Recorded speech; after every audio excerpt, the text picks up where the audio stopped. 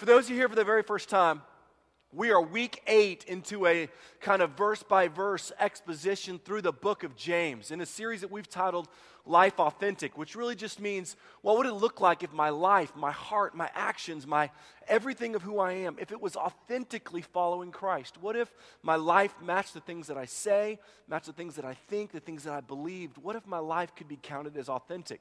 And I created this kind of concept simply because I felt like so often in my own life, I was living in the middle of mediocrity spiritually.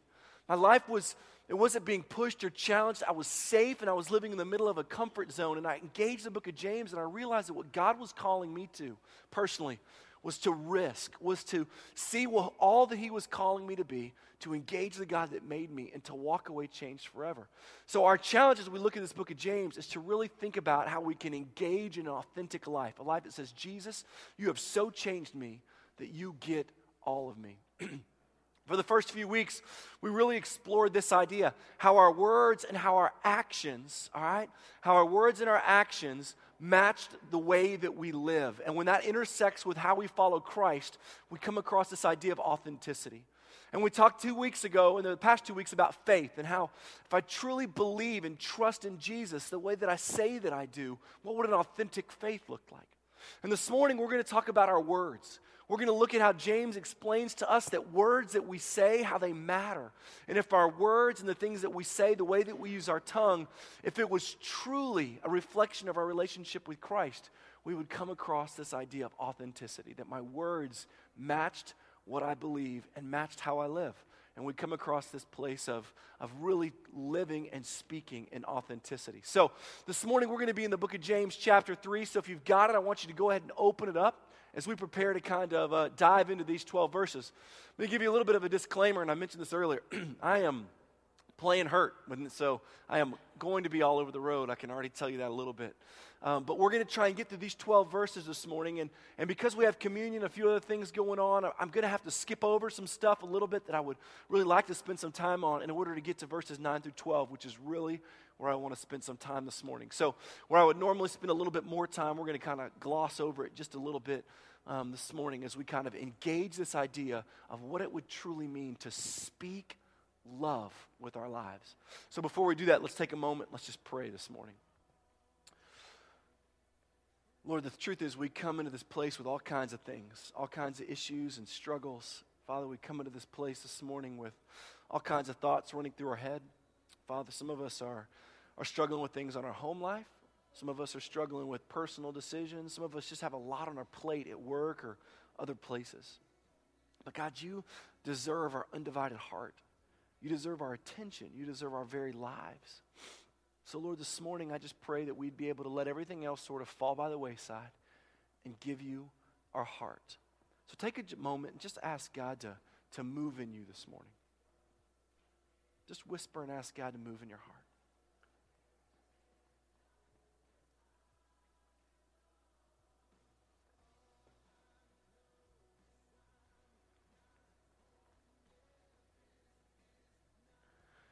Take just a moment and pray for someone beside you. Even if you've never seen them before, never met them, just pray for them. Pray for somebody beside you. As we say in here all the time, be in the habit of praying for other people.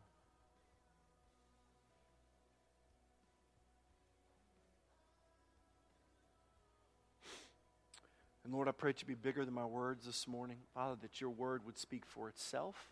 Father, we know that an encounter with your word is an encounter with you, and so turn our lives upside down as we encounter the truth of Scripture this morning. And we ask this in Jesus' name. Amen.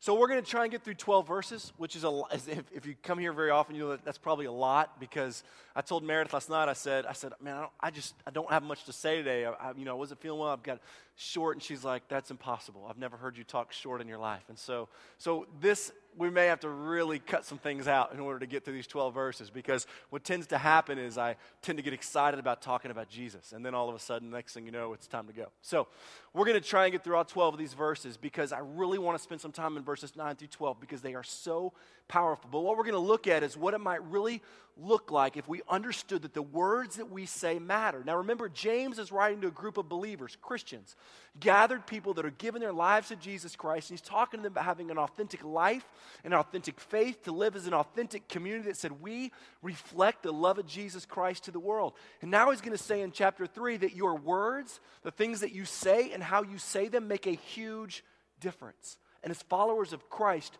your life should be about speaking love. All right? So let's look at James chapter 3 this morning.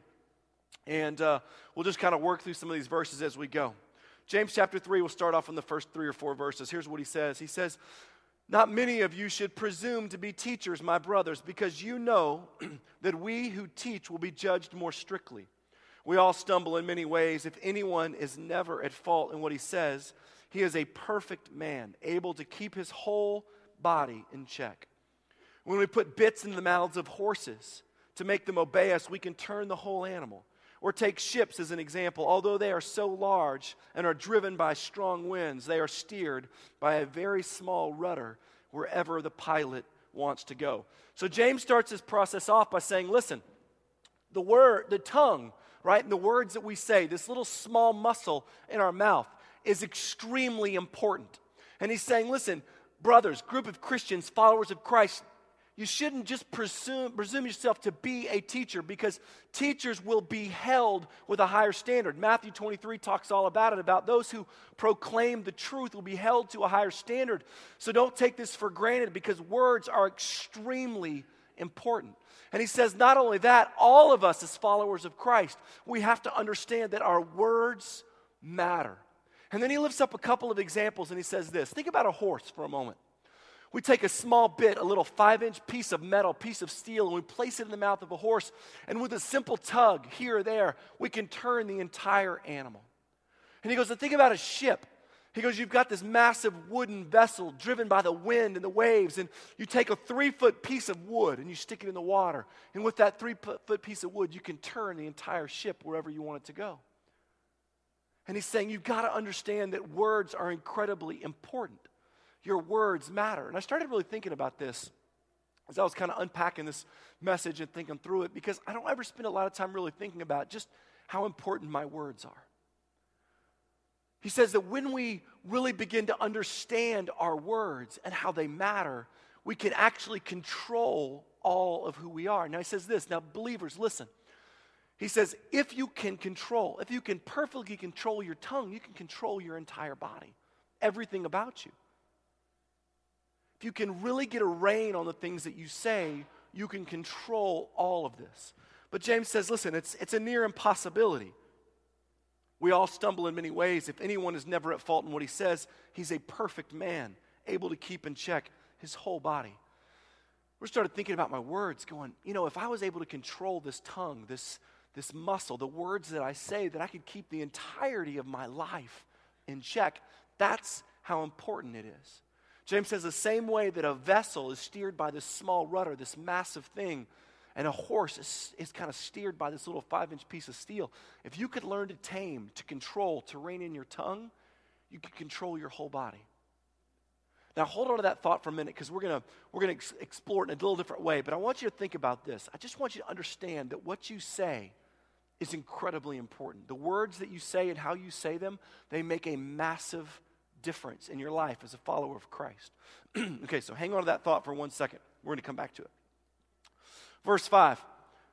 Okay, so likewise, the tongue is such a small part of the body, but it makes great boasts. Consider what a forest is set on fire by such a small spark. The tongue is also a fire, a world of evil among the parts of the body. It corrupts the whole person, sets the whole course of his life on fire, and it itself is set on fire by hell. Now, these are some really powerful words, and I want you to listen to them again. Likewise, the tongue is a small part of the body, but it makes great boasts. Consider what a great force is set on fire by a small spark.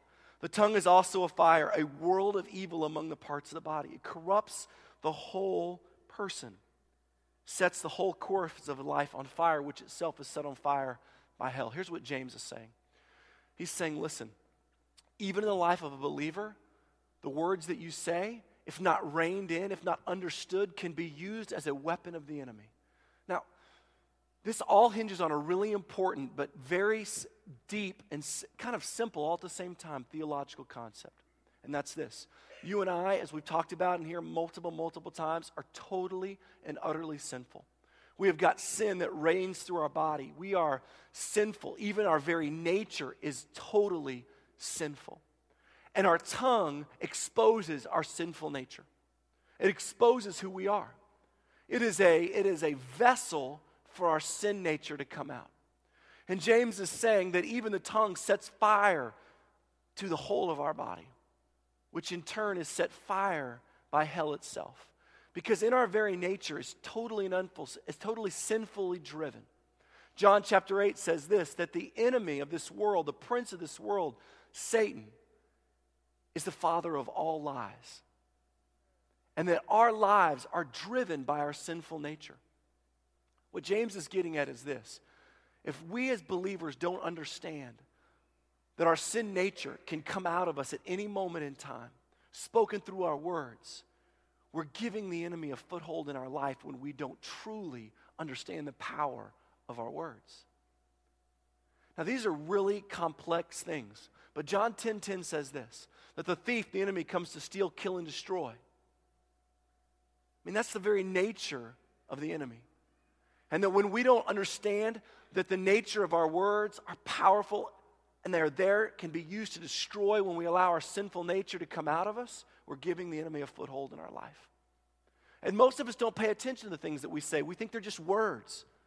But James is saying they're so vitally important that if not held in check, they can be used by the enemy to expose our sinful nature. But the rest of John 10:10 says this, that the thief comes to steal, kill, and destroy, but I, Jesus, have come that you might have life and life to the full. You know, 1 John says that as believers, we proclaim the word of life. Here's the truth. The word of life, Jesus, will be at war, with the lies of Satan in your life all the time. It's the very nature of who we are. That the redeemed life that we have in Jesus Christ will be at war with our sinful nature. That Satan will do everything he can to thwart our redeemed life. And James is saying that our words are an entry point to that. That even as believers, we have to understand that our sin nature is at war with our redeemed nature all the time. And that our words, if not held in check, if not reined in, if not understood, can be used as a weapon for the enemy. Now, this is really powerful because something has creeped into the life of this early church community. We're going to look at it in just a few minutes, but something has taken hold of this community and it's become at war with itself because of its sin nature and the way that words were being used within the church context itself. Now, I don't know about you, but I never really think of my words being that powerful. I never really think that sometimes my words can be used by the enemy to impact the people around me. But even in the lives of believers, our words, if not reined in, if not held in check, if not understood, can become a weapon for the enemy to use. But James says this. Listen to that last verse that we were looking at. Chapter 7. All kinds of animals and birds and reptiles and creatures of the sea are being tamed by man, but no man can tame the tongue. It's a restless evil full of deadly poison. So I just sat here and said, if we can rein in, if we can control, if we can get access to the tongue the way that we speak, we can rein it in. But James is saying you can't. We can control the birds of the air and the ships of the sea and all these things, but no man can tame the tongue. Why is that? Because you and I, we will always do battle with our sinful nature.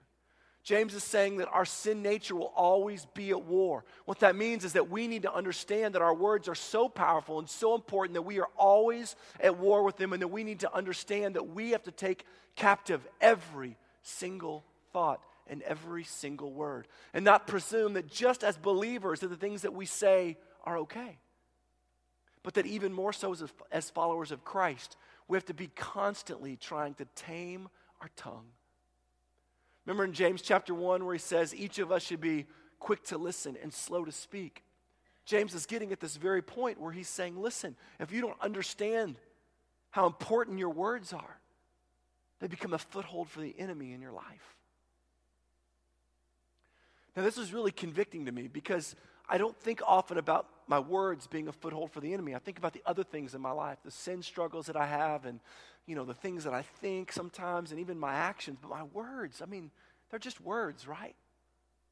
James is saying, no way. They matter so deeply that Satan will use them to impact the lives of people around you. And James is speaking directly to the church community. Remember, he's not talking to the whole of all people. He's talking to this gathered group of believers, and he's saying, listen, even amongst yourselves, if not held in check, if not understood, the enemy will use your words. The lies of Satan and the word of life, the truth of Jesus Christ, will be at war in your heart. And what you say matters. In short, he's saying, be aware. Be aware. So listen to this. Listen to what he goes on to say. This is where I really want to get to this morning. With the tongue, verse 9, we praise our Lord and our Father, and with it we curse men who have been made in God's likeness. Out of the same mouth come praise and cursing. My brothers, this should not be. Can both fresh water and salt water flow from the same spring? My brothers, can a fig tree bear olives or a grapevine bear figs? Neither can a salt spring produce fresh water. With the tongue we praise our Lord, the Father, and with it we curse men who have been made in God's image. Something has crept into this church community.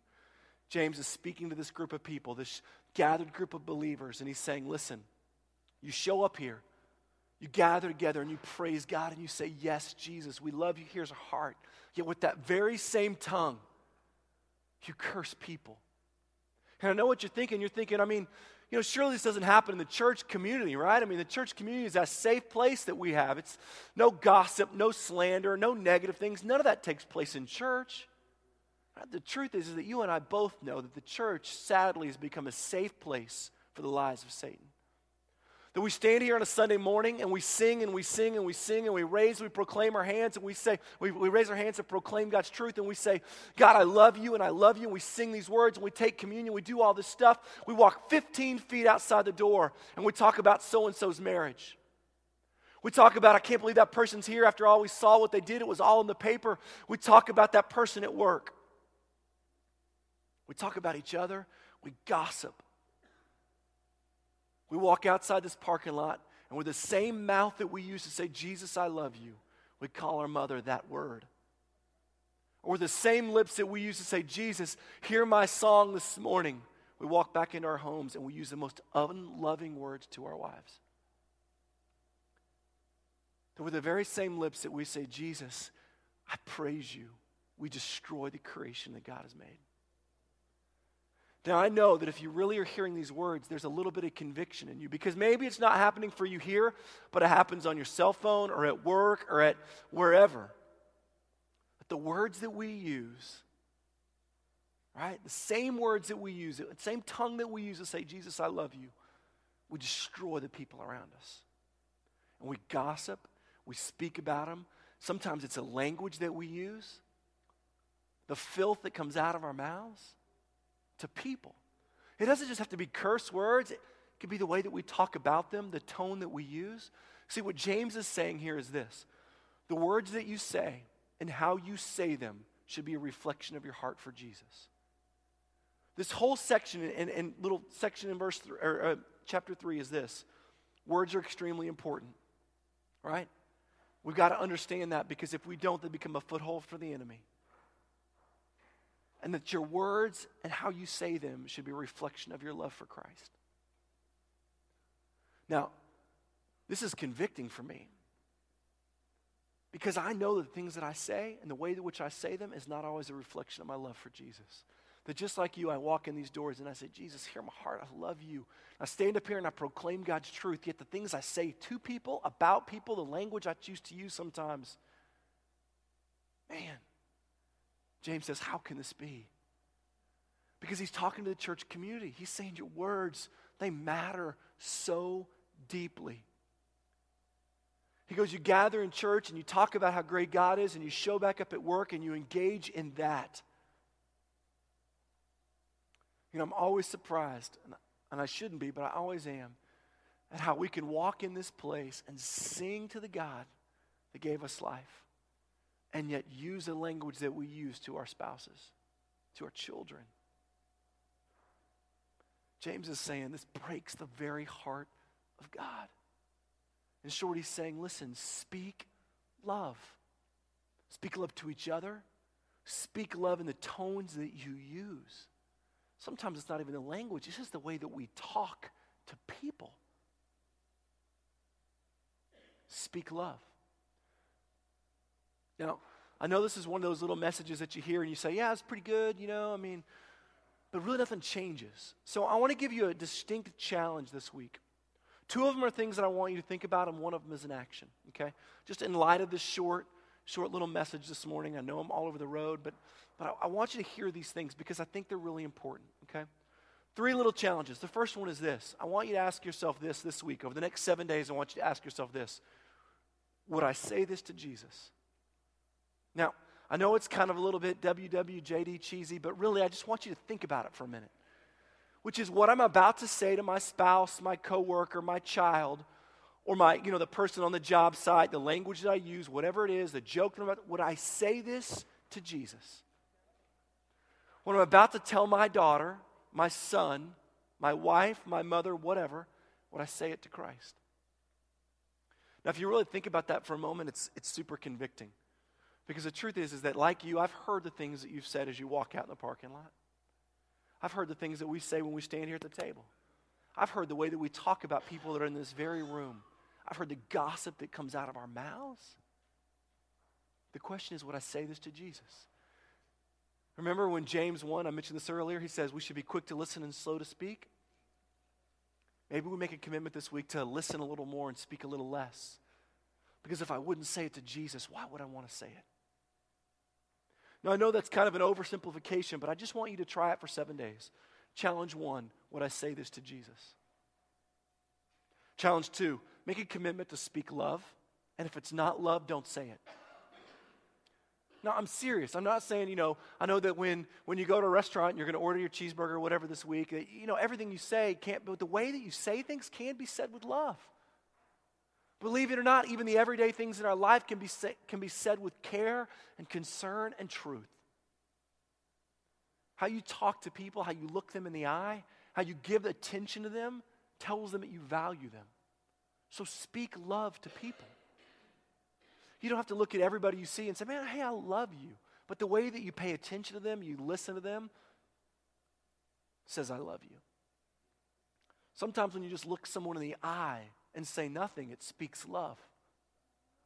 So this week I want you to make a commitment to speaking love.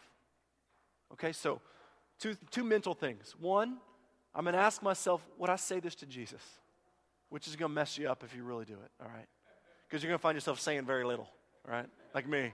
Like, no, I probably wouldn't say that to Jesus. Sorry. Number 2, I'm going to make a commitment to speak in love. If I am going to say it, I'm going to say it in love. And even if I'm not going to say it, I'm going to treat you with love. Start in your home, do it in your workplace, and just for 7 days, speak love. And then finally, here's the action one that I want you to do, and I really want you to do this. I want to hear about it. I want you to tell me about it. I want you to come back next week or sometime in the week, shoot me an email, text me, whatever, and just say, this is what I did. And that's this. Identify someone in your life, okay, and do one of 2 things. A, apologize. Every single one of us has got somebody in our life that we have spoken something to that is heartbreaking. Heartbreaking. Every single one of us has someone in our lives that we need to walk up to and say, I am so sorry. It doesn't matter what they've done. I don't care what they've said to you. I don't care what they've done. It does not matter. Your call is to apologize to them because you didn't speak in love. So the first thing I want you to do is A, either identify someone and apologize. And right now you're probably thinking of exactly who that person is, and it may have even happened this morning. I need to just say I'm sorry. No caveats, no disclaimers, no, hey, you said this and I felt this and I shouldn't have said this. Maybe it's been 9 years. But apologize. Or B, find someone or identify someone in your life and honor them. Maybe you can't think of anybody you need to apologize to. Great, find someone in your life and honor them. Write them a letter. Send them a note, pull them aside and just say, I want to tell you how much I respect you, how much I care for you, or how much I love you, or I just want to tell you that you move me. Find someone in your life that you can honor or speak love into. You know, we all have these little things in our life that we know we need to apologize for or that we wish we could make different. You know, I've got a lot of little things like that, but I have one that just totally haunts me. I think I've probably mentioned this before, but it haunts me. You know, my dad died, and I've told this a lot, when he was 23 years old. I remember when I was in the 8th grade. Maybe it was 7th grade. I was going to get basketball shoes. And we were going to the mall to get basketball shoes. And, you know, basketball shoes are expensive. They were expensive back then. They're expensive now. And the big cool thing was like Nike Air Revolutions. It was like the first big Nike shoes, like $110. And back in those days, I mean, that's still a lot of money, but back in those days, it was a fortune. I remember walking to the mall with my dad, and I said, Dad, I really want these shoes, and you know, they're this much money. And my dad looked at me, and his comment was, here's the thing. I don't have all that money right now, but if we can wait a couple of weeks, I bet I can put it together and see what we can do. I mean, what an awesome response, right? You know what I said to my dad? I had a friend named Clinton Brinkater, who maybe he's going to listen to this. Clinton was awesome, and his dad had some dollars. And I looked at my dad, and I said, what does Clinton's dad do? My dad said, I don't know, not sure. And I said, I wish you did that. And he didn't say anything. He just kind of walked. And I didn't think about it again until I was like in college. But every part of my body, I mean, I did so many worse things to my dad. That is not the worst. But every part of me right now, as a 30-something-year-old guy, wishes I could look at my dad and say, Dad, I am so sorry for being such an idiot. I am so sorry that my words, that the word I chose to use on that one day, you worked so hard for our family. You didn't look at me and said no. You said, just give me a little bit of time. And I know that I had to have broken his heart. I know there's probably somebody in your life that you need to look at and say, I'm really sorry. And I don't care what they've done. It doesn't matter. And if not, find someone to honor. So 3 things. Would I say this to Jesus, right? Would I say this thing that I'm about to say to Jesus? I'm going to make a commitment to speak love. And if I'm not saying words, I'm going to treat you with love. And 3, I'm going to find someone to either apologize to in my life or honor. And I want to hear about it. I want you to tell me how it goes. They may look at you and tell you you're crazy, but it doesn't matter. Find someone in your life to write a note to, write a letter to, because the call of an authentic life in our words is one that where our words match our lives, that we learn to speak the love that Jesus has lavished on our lives. And the perfect picture of Jesus' sort of extravagant, groundbreaking love is really poured out in this table that we're going to celebrate this morning. I mean, there is no greater picture of God's love than this love that was poured out at this table.